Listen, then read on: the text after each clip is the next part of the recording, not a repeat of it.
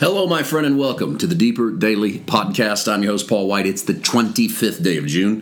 Thanks for joining me on this Saturday. It is the day between our monthly meetings, one in Chapin, South Carolina. We held that last night, and then tomorrow afternoon, Flowery Branch, Georgia, we meet with our Flowery Branch group, same group we meet with every week. On Tuesdays, we have one Sunday afternoon every month, and that's tomorrow.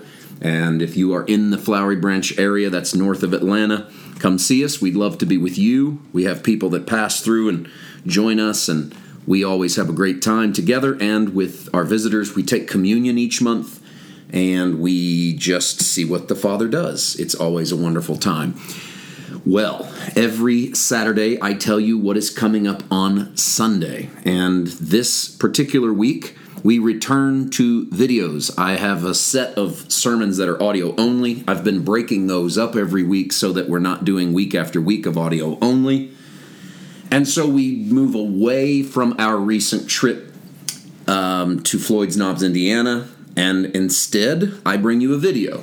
This was from my Pentecost Sunday trip to Westminster, South Carolina. I ministered at the Tabernacle of Hope for my good friend Jamie Groover. By the way, I will be at the Tabernacle of Hope doing another set of weekend sermons. They want me to come in. For this season, we're going to try to do once a quarter in South Carolina. And so I will be there on the 29th, 30th, and 31st of July. July 29, 30, 31, Westminster, South Carolina address on our website, easy to find, paulwhiteministries.com/schedule. Come see us if you are in that area, and of course we'll record those encounters. That's coming up. But the message for tomorrow comes from our last trip there in June.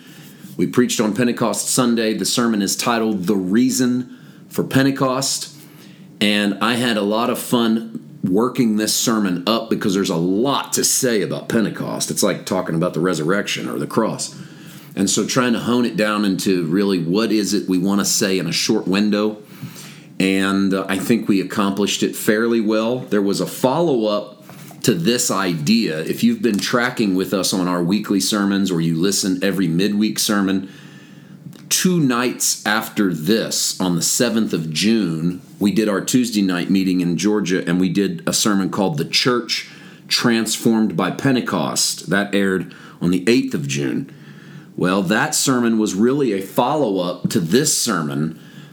Not that they're part 1 and part 2, but my mind was on the reason for Pentecost, and then I rolled right into Transformed by Pentecost. You put them both together, you get a pretty good look at what Pentecost is about and the Pentecost experience.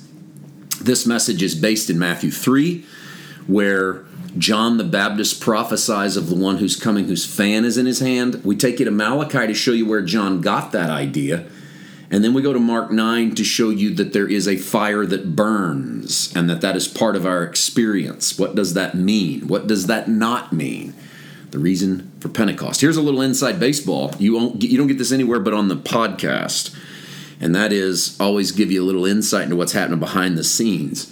I forgot to turn on my lapel mic until right before I read the first scripture. I go out from the pulpit and I talk to the audience for 10 minutes, 11 minutes, introing the message, telling them what Pentecost is, setting them up for Matthew 3.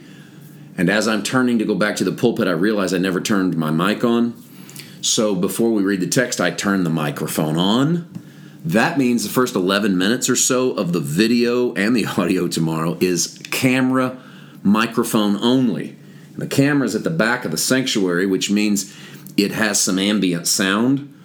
Right as we start to read the text, we switch over to lapel mic. The sound quality gets great.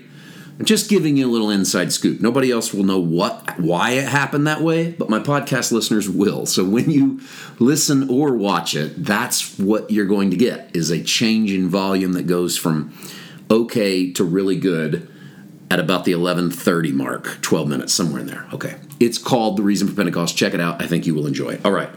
All I want to say today, don't have a ton of time left. I want to read for you 2 verses.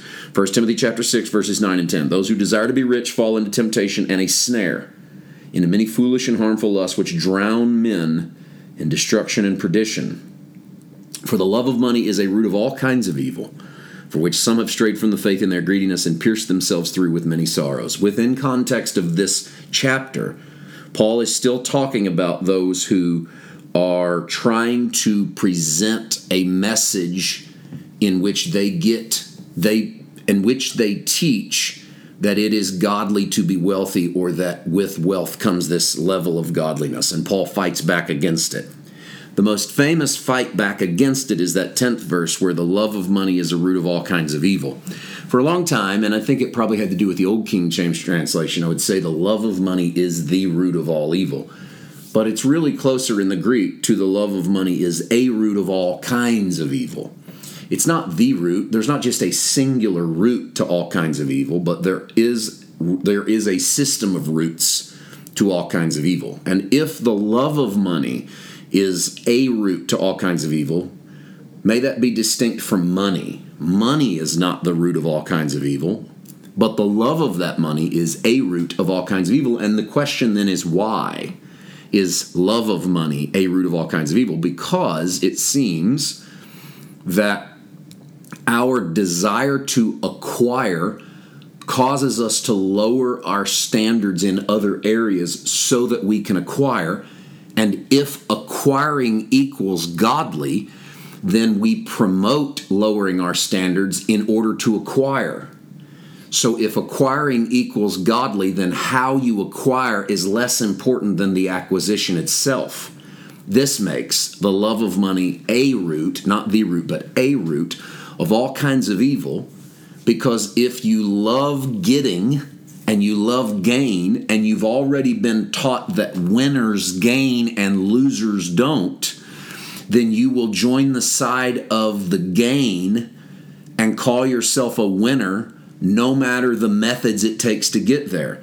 And this has caused untold grief for 2,000 years in the church of people who align themselves with an idea that if you have, you're a winner, and if you're getting, then you're in favor, and that getting is what it's all about. Therefore, get, even if you have to step on some people or lower your standards or cut corners or whatever you must do, because in the end, it's important that we're successful, because success will sell way better than poverty.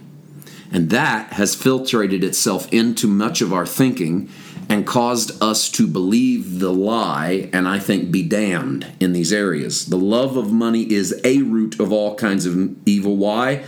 Because some strayed from the faith in their greed, and they pierced themselves through with many sorrows. What does that look like in our world? I think we've at least tapped into that mentality in this podcast, and maybe that's something for us to think over. We're going to talk good confession in the next couple of days. We'll see you tomorrow. God bless.